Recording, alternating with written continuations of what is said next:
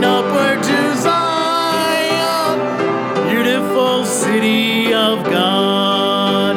Then let our songs abound and every tear be dry.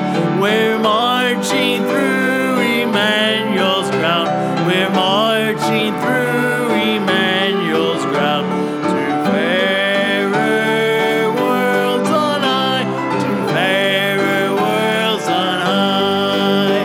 We're marching to Zion, beautiful, beautiful Zion.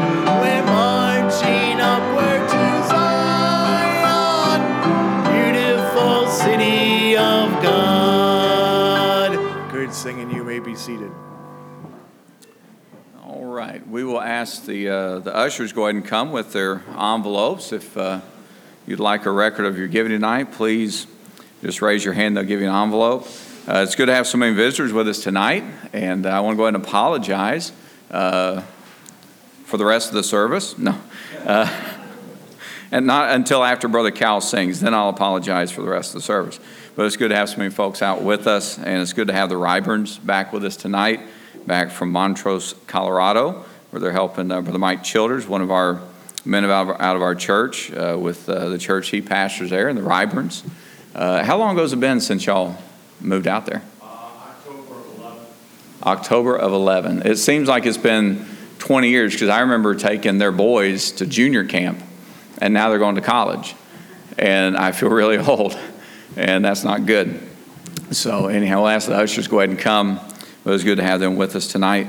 We do have a golf outing coming up on September the 15th, and that'll be at 7:15 in the morning at Whispering Willows Golf Course. That's our annual men's golf outing. If you have any questions about that, you can see myself or Brother Gordon Van Duzen. There's cards that you can pick up to invite folks, and the cost is $45 for the golf and the steak dinner and everything that goes along with that. So looking forward to that again. It is good to have the Ryburns with us. I'm going to ask Josh. He's getting ready to go to a Commonwealth Baptist College down in Lexington, Kentucky. We'll ask Josh to pray for the offering tonight. Dear Lord, I want to thank you for the day you've given us today, Lord. I want to pray that you bless this offering to your use, Lord. Bless you for the gift and giver tonight. Pray that you begin the service. Bless the preaching and singing. And I'll honor and glorify you, Lord. In Jesus' name, amen. Amen. Thank you.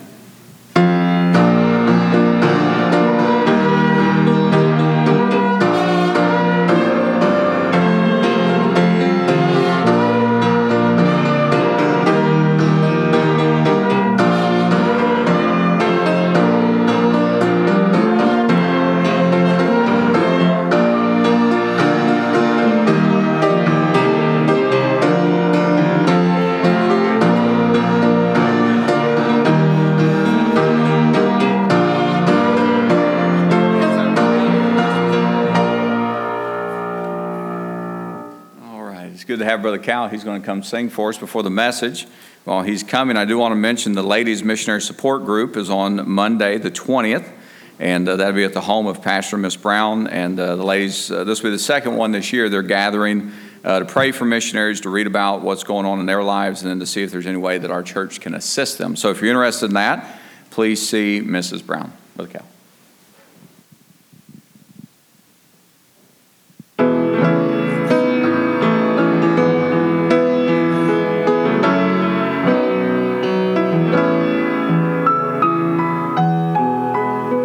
Satan's plans for man's soul was completed,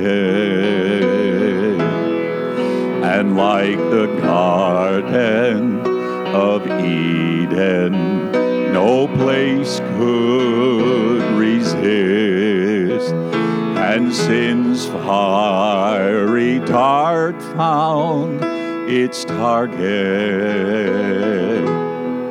But on a hill far away, there was one spot he missed. Oh, a cross marks the spot where mercy came down, and all heaven broke loose on that small piece of ground.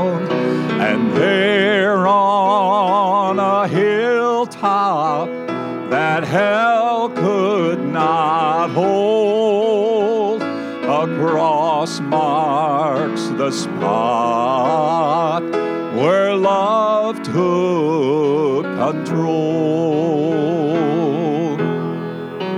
Though there are so many earthly attractions, still there's only one place I've been dying to see, how my soul search reached the top of Golgotha. There a cross marks the spot where he died for me.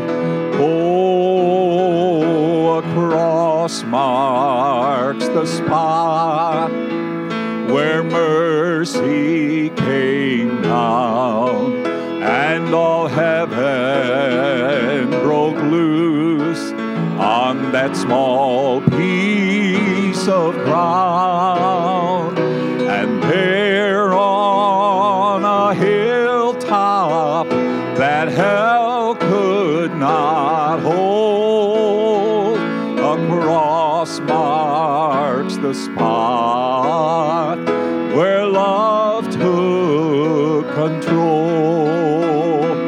Oh, a cross marks the spot where mercy came down, and all heaven broke loose on that small piece of ground. And there on a hilltop that hell could not hold, a cross marks the spot where love took control. And there on a hilltop that hell could not hold, a cross marks the spot where love took control.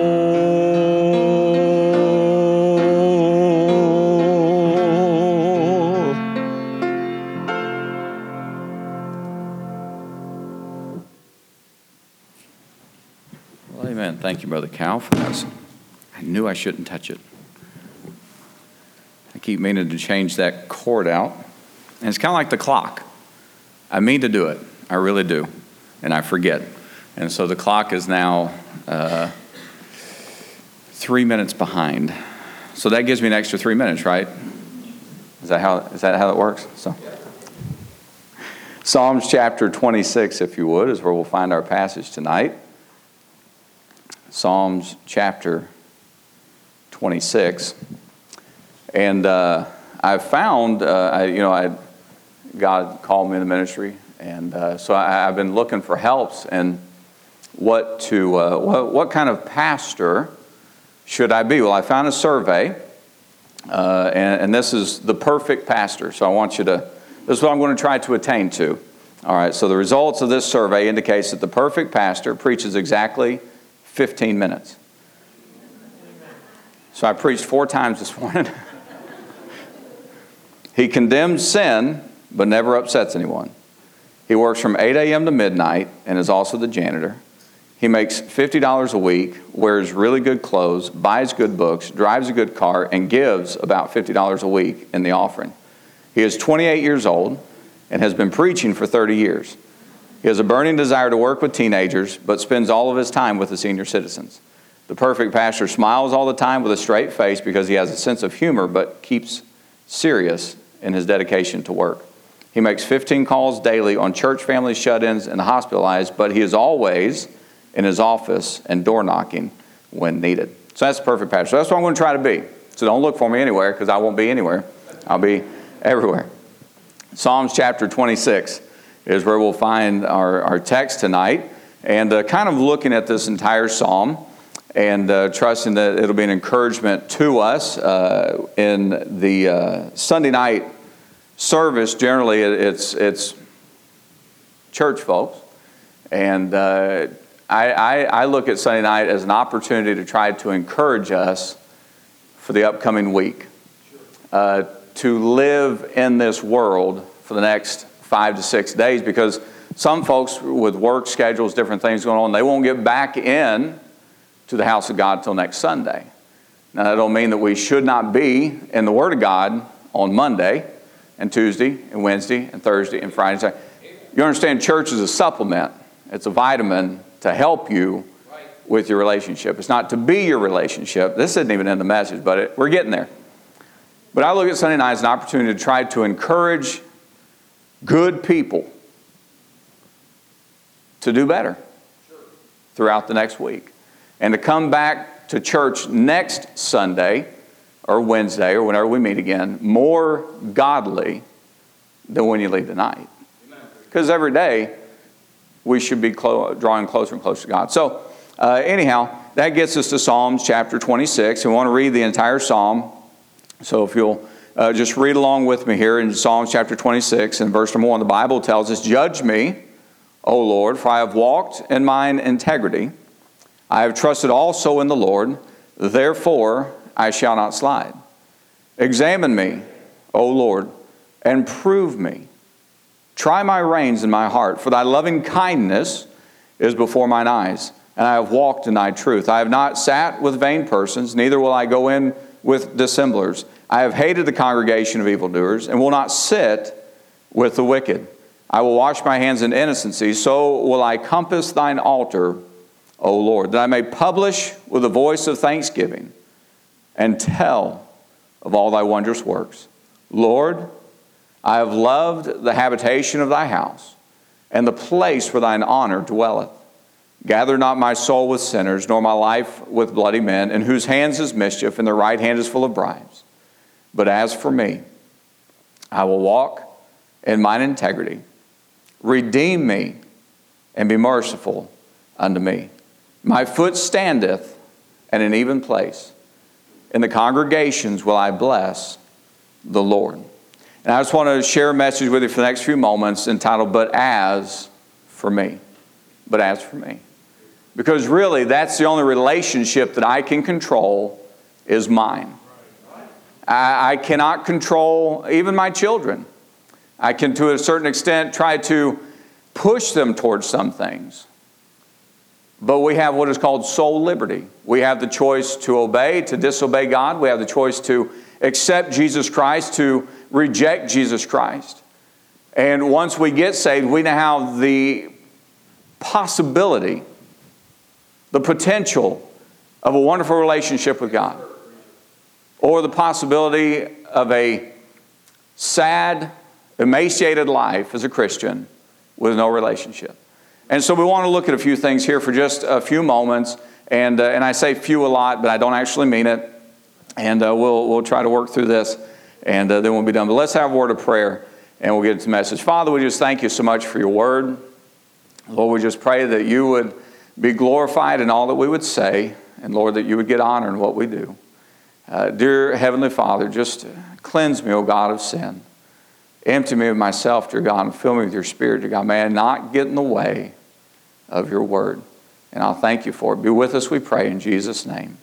Amen. So we find here, it's kind of interesting to me that the psalmist starts out with the two words, "judge me." Now, how many of us would like to be judged? I mean, my wife has been called for jury duty twice now in the last year and a half? 2 years? Am I close? I'm close, okay. Evangelistically speaking, she's been called for jury duty twice in the last 2 weeks. Now, personally, I want to go be on a jury. Why? Because I'm independent Baptist. I can judge with the best of them. And I can convict with the best of them. You got arrested. You must be guilty. No. That goes back to a former career. But the psalmist starts out, "Judge me, O Lord." How many of us can say in our lives that we've ever asked God to judge me? If we were to raise our hands and say, just this morning I asked God to judge me. What's that Sunday school verse? It's me, O Lord, standing in need of prayer. It's me, O Lord, standing in need of judgment. Yeah. Why? Because we're wicked, sinful flesh. Now, I can judge a lot of people. I can look. I have the spirit of sarcasm, or not spirit. I have the gift. I have the spirit of sarcasm too. I have the gift of sarcasm. I truly think it's not revealed yet or something, but I also have to be careful because I can have a very critical spirit. And one of the best ways to know what you need to work on is to learn to find your own weaknesses. Allow God to show you your weaknesses. And it's not fun. It's not enjoyable because God wants to work on us. But here the psalmist says, David is writing, judge me, O Lord. Now, in my entire career in Georgia with Georgia State Patrol, I never had somebody come in to our patrol post and say, I'm guilty. Arrest me, lock me up. Never. Never, ever. I had people come in and say, it wasn't me. I had parents come in. We had 2 young men brought in one time, and they were acting the fool and getting out of the way and doing stupid stuff, and their parents going, it couldn't have been them. All right. Maybe that's why they're doing what they're doing. That's a whole other message. But, I mean, I never had anybody do that. And you all know, in my entire life as a Christian, I've never really heard of anybody saying, you know what, I asked God to judge me today and examine me, the psalmist says. So here we find David is asking God to do something that he is not going to enjoy, but it's expedient for his walk with God. It's not going to be fun, but it's necessary. It's like, you cut yourself on a piece of rusty steel. What do? You go get a tetanus shot. Is it fun? No. But what? It's necessary. You get bit by a rabid coon. What do? You go and you get lots of shots. Why? Because you don't want rabies. It's not fun, but it's necessary for what? To make us better. So the psalmist here is requesting an examination. He is wanting something from God that only God can do. Only God can look into us and tell us every little thing that's wrong. Things that we will not even find ourselves a lot of times. So he starts off, he says, judge me, O Lord, for I have walked in mine integrity. I have trusted also in the Lord. Therefore I shall not slide. He says here, I have walked in mine integrity. It's interesting that he wants to be instructed and commanded. And this word here is used in other places, such as Genesis chapter 5, verse 22. It says, Enoch walked with God. In Genesis 5 and verse 24, Enoch walked with God. This is the same word that's being used here where it says, I have walked in mine integrity. We talked about Noah this morning. Noah walked with God, the Bible says. In Genesis chapter 17, this word is used once again when it's talking about Abram. God is telling him, walk before me. That is why our walk with God is so important, because it is when we walk with God that God instructs us. We found out today about Noah getting that great escape when he found grace. Why? Because he walked with God. So God wants to walk with us, to instruct us, to command us. And our walk with God must be done with the Word of God, with prayer, with that steady diet of the things of God. And so we see that he instructs, he commands. But then also David looks at him and says, hey, interrogate me and convict me. It's sad that we could sit through an entire message over and over and over, week after week, sermon after sermon, Sunday after Sunday, Wednesday after Wednesday, and yet there will be people who will never approach this altar. They never get convicted, I guess. I'm not trying to be sarcastic, but listen to me. The Word of God, when preached, should do something. He says, your word will not return to you void. And so we were talking to a young man just yesterday, and he said, what is this about the altar? Well, I heard mentioned in service about the altar. What is that all about? Hey, the altar is a place where we can get with God. Amen. To do business with God. I said, now you can sit in your seat and do business with God. You can do that. But God says to humble yourself, therefore. So getting up out of our seats and coming forward to this altar shows God that we mean business. And a lot of times we don't have power because we don't mean business with God. And we don't have power and we don't do business with God because we will not humble ourselves. We are full of pride. Pride, I believe, is one of the major things killing today's churches. We're proud. Why? Because we're good. We're good. We're rich. As he says to the church later, you're rich and increased with goods and have need of nothing. Have need of nothing. We don't have need of God. Why? Because I can pay my bills. I can come to church. I can sing. I can play. I can teach. I can do all these things without God. And it's not supposed to be that way. So judge me, O Lord. Try me. Examine me. Interrogate me. Convict me.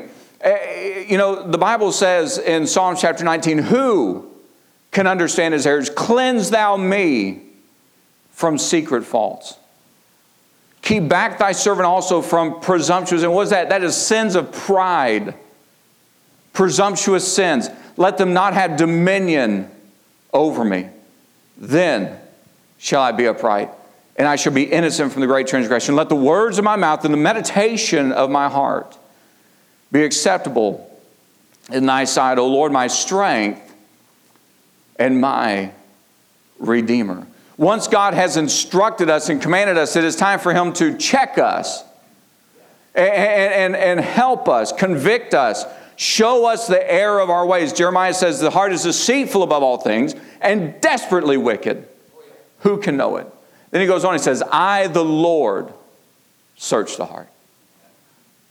Why is it so important for God to interrogate us? Because He knows what's going on. He knows what's going on. One writer writes this, it is an evil man's cross to be restrained and a good man's joy to be kept back. When sin puts forth itself, the evil man is putting forth his hand to the sin, but when sin puts forth itself to the good man, he is putting forth his hand to heaven.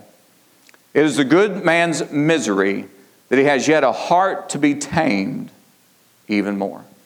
It's sad that as a Christian we still have to go through this, but we do until we get home. Until we get to glory, we're going to have to, what does Paul tell us? To crucify our flesh on a daily basis. And so we see that God here, the psalmist is writing by the inspiration of the Holy Spirit to judge me, O Lord. Try me, convict me, know me, help me. And then in verse number 2 of Psalm chapter, he said, examine me, O Lord, and prove me.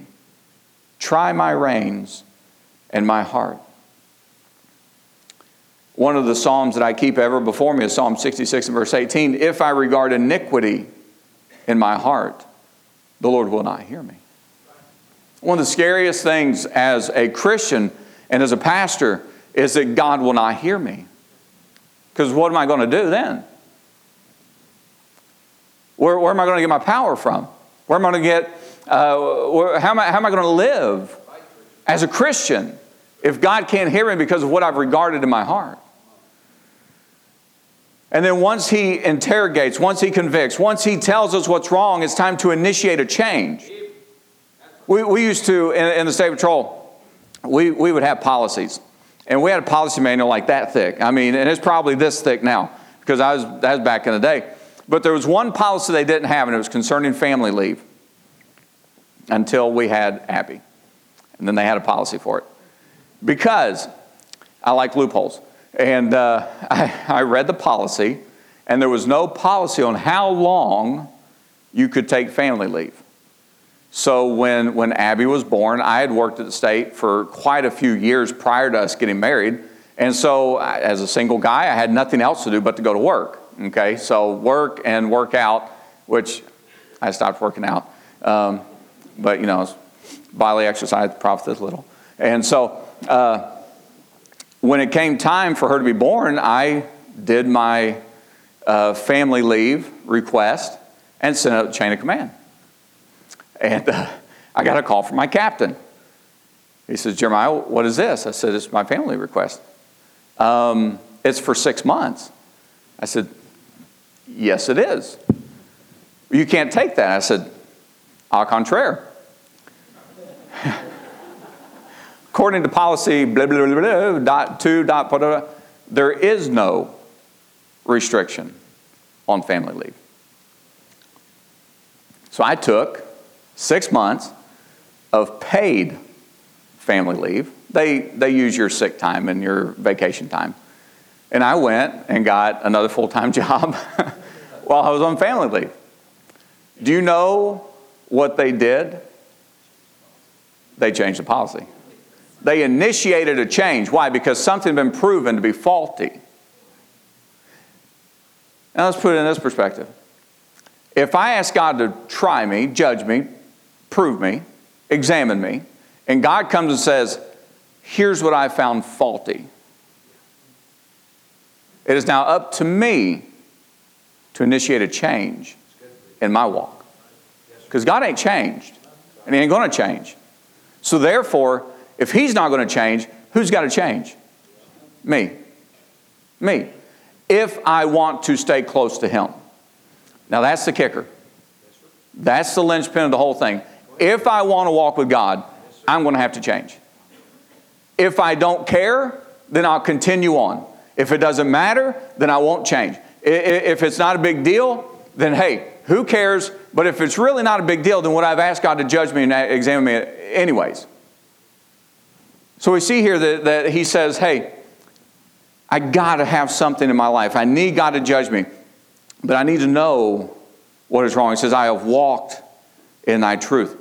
And then we see here that as he moves through this psalm, he gets into verse number 4 and he says, I have not sat with the vain persons, neither will I go with the dissemblers. I have hated the congregation of the evildoers, and will not sit with the wicked.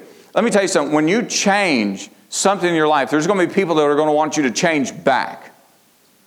And so what you have to do is you have to leave them in the dust.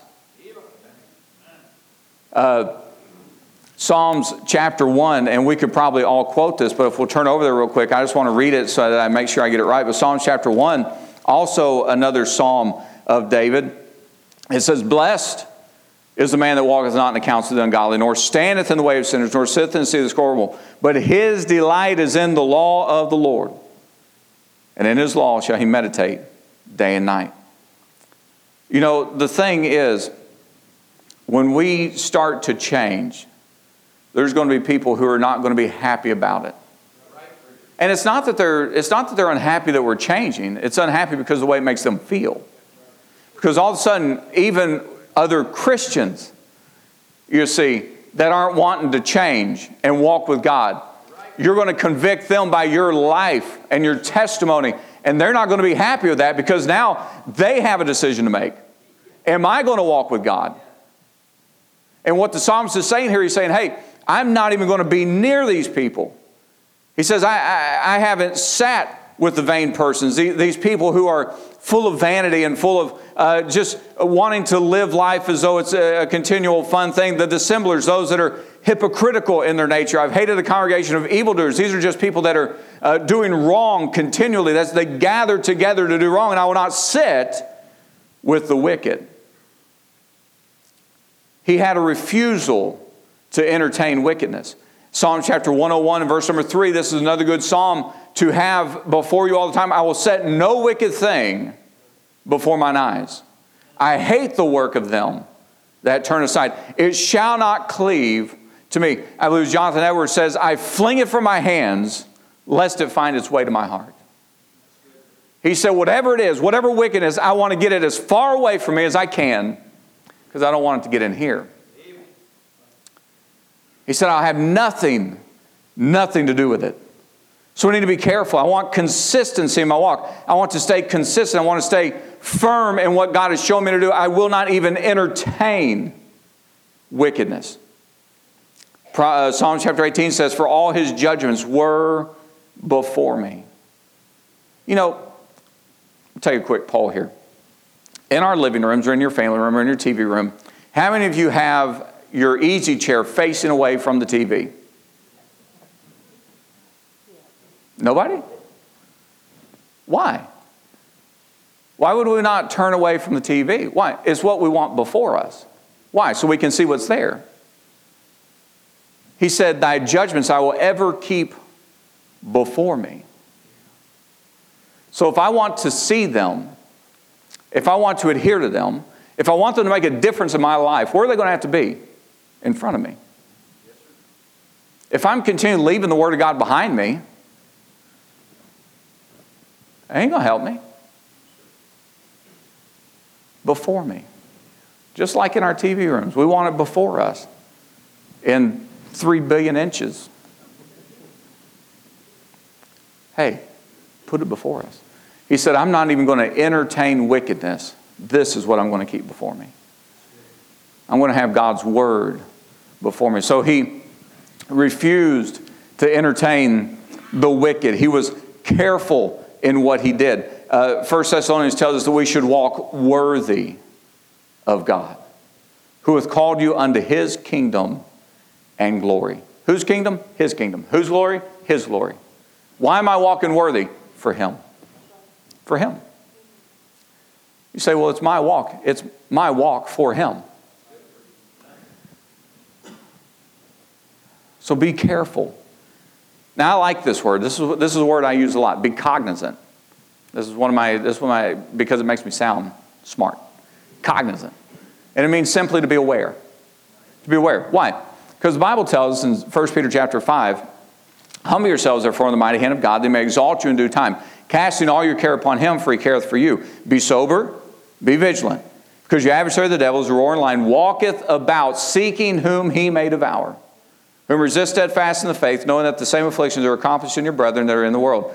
But the God of all grace, who hath called us unto His eternal glory in Christ Jesus, after that ye have suffered for a while, make you perfect, establish, strengthen, settle you. To Him be glory and dominion forever and ever. Amen. So why do we need to be cognizant? Why do we need to be aware? Because we have an enemy who's walking around who wants to destroy us. You say, well, now that's just, that's kind of harsh. That's kind of mean. It is true. It is true. We live in a time where we are seeing Christians fall, and pastors and evangelists. They are falling by the dozens, by the hundreds. Why? Because we're not aware. We're not cognizant. We're not careful. We allow our flesh to have whatever it wants. We don't refuse to entertain wickedness. We bring wickedness into our pocket. We stroke it all day long. Yes, sir. I think it's right here. I have some statistics that I'd like to give. Pastor and I talked about this, and he wanted me to do a whole series on it, but I wanted to bring it out tonight. Exodus chapter 23 says, thou shalt not follow multitude to do evil. Psalms chapter 37 says to depart from evil. It must be further down in my message where I have this. But I have some statistics I'm going to throw at you here in just a little bit about how we are not, we will not, I don't know what it is, but we are not careful about what I have here as a third point. Be choosy. Be choosy. I want to be choosy in what I allow into my life and my family's life.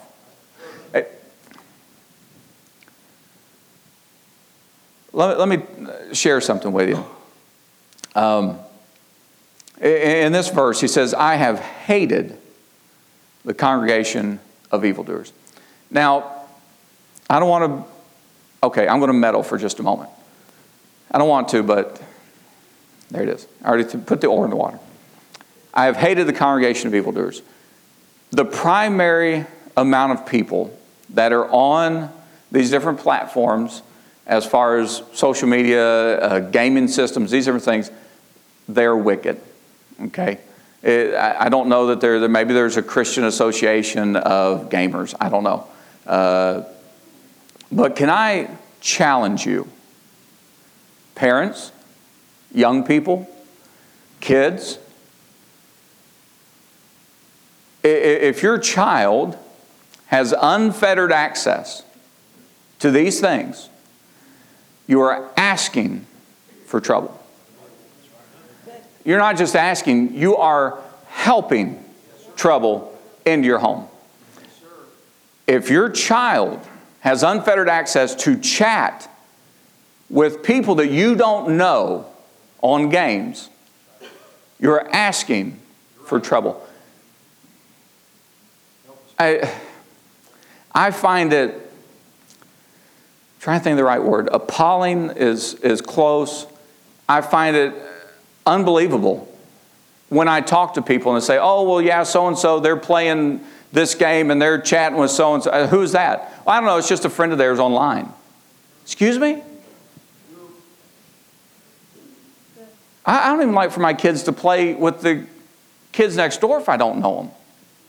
Let alone somebody, I don't know if it's a 35-year-old man pretending to be a 14-year-old girl.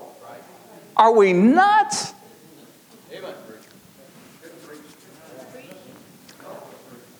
I'm just being honest with you. There are some things I have said, no. No. Why? And we wonder why we've lost a generation.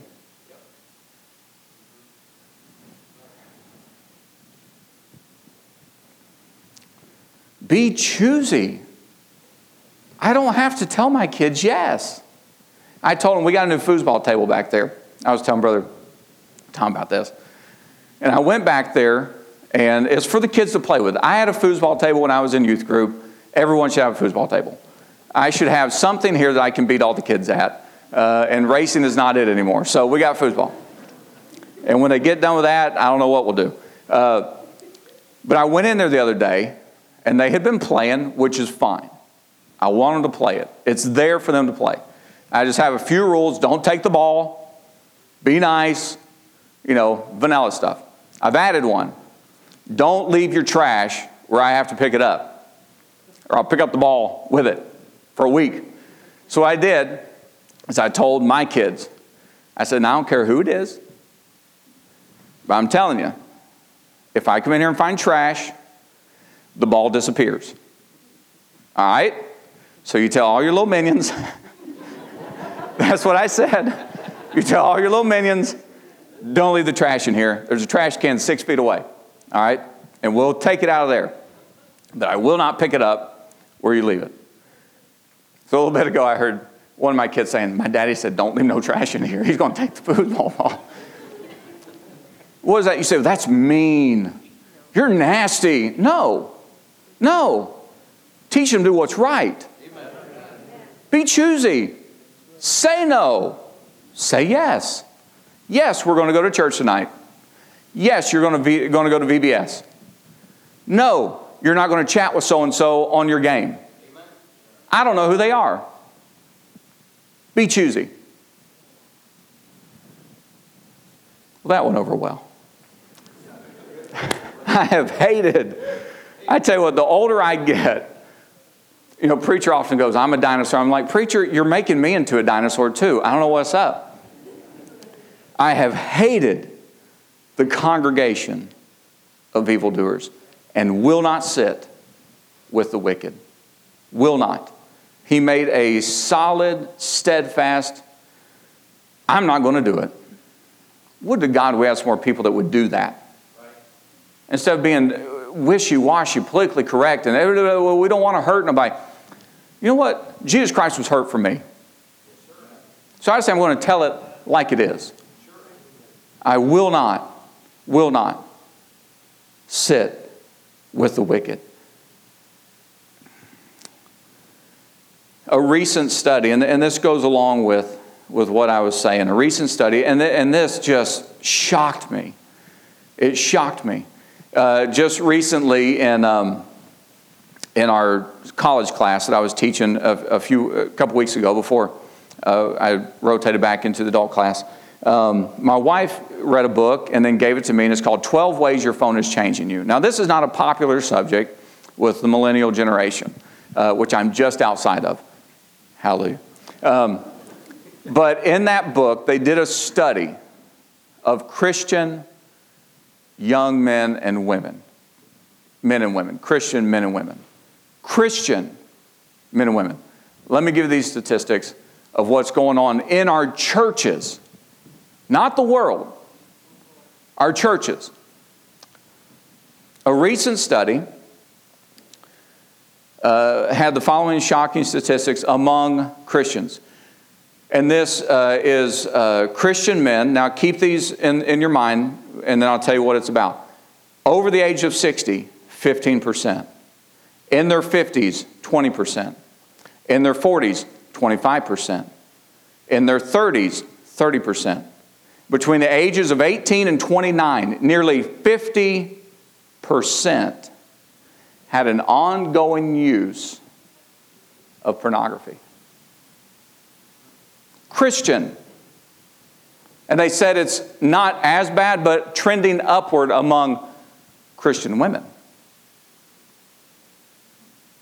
Are you serious? And we wonder why we've lost our light? Why? Why is it like this? He calls it a public hazard of unprecedented seriousness.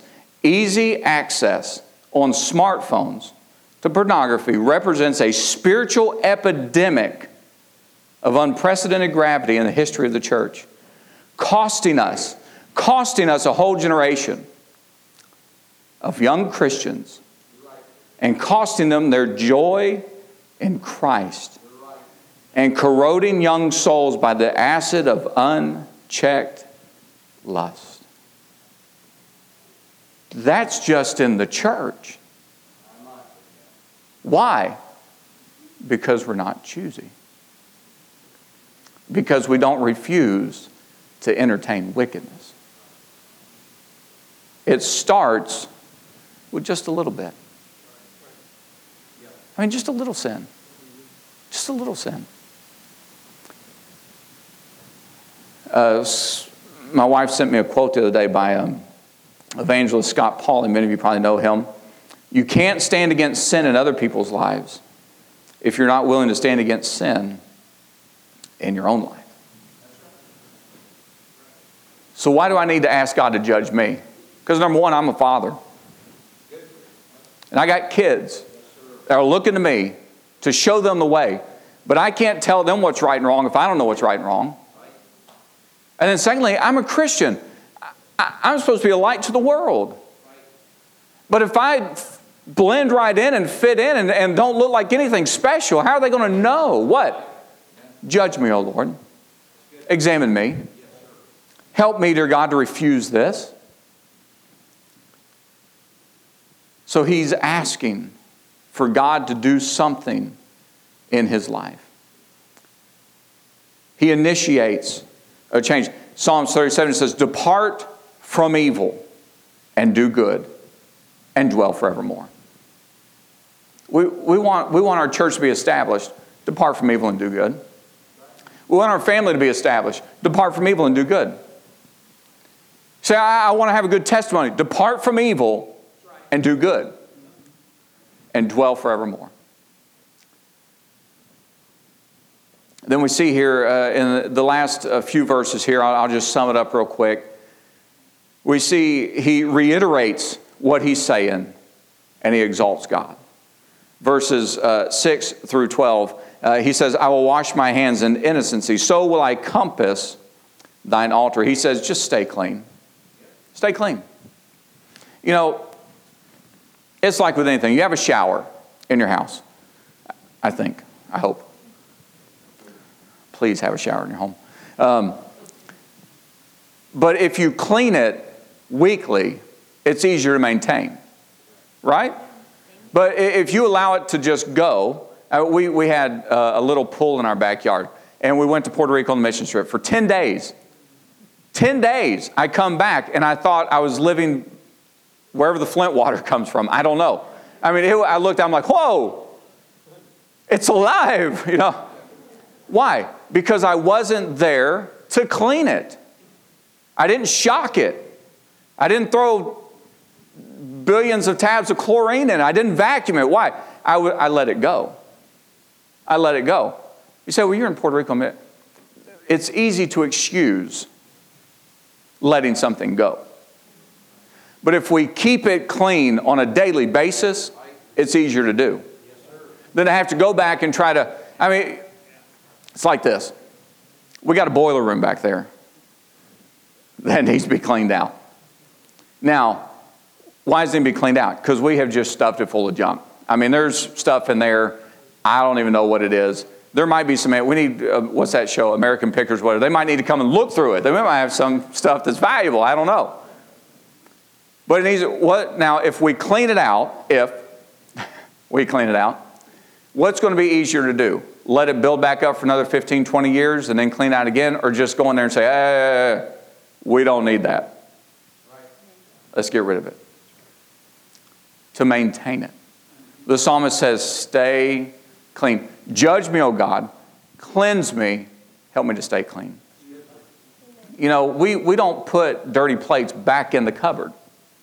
We just don't.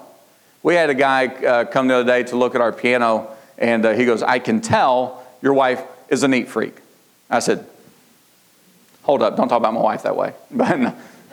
He goes, I said, well, she vacuums every day. Just fix the piano, sir. He goes, but I can tell. Why? Because it's clean. It doesn't get away with getting dirty. So stay clean. He goes, I will wash my hands in innocency. I will do this to stay close to you. Stay close. He says, I will compass thine altar. I will compass thine altar, O Lord. He goes on, he says, I love, in verse number 8, he says, I have loved the habitation of thy house, and the place where thine honor dwelleth. We mentioned at the beginning about how church is a supplement. It's a vitamin, so to speak, for our spiritual walk with God.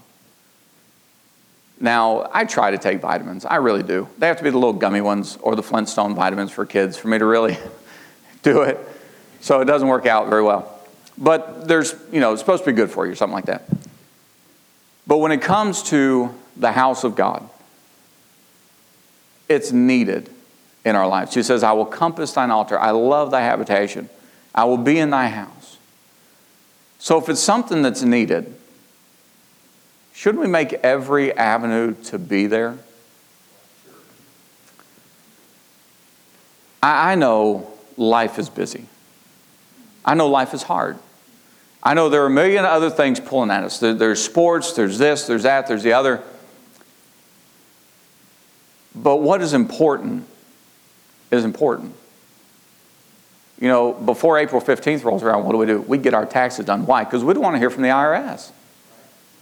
And after you do them, you still don't want to hear from the IRS. But why? Because it's important. It's important. What is important in the life of a Christian? Having a close walk with God, but staying close to your church.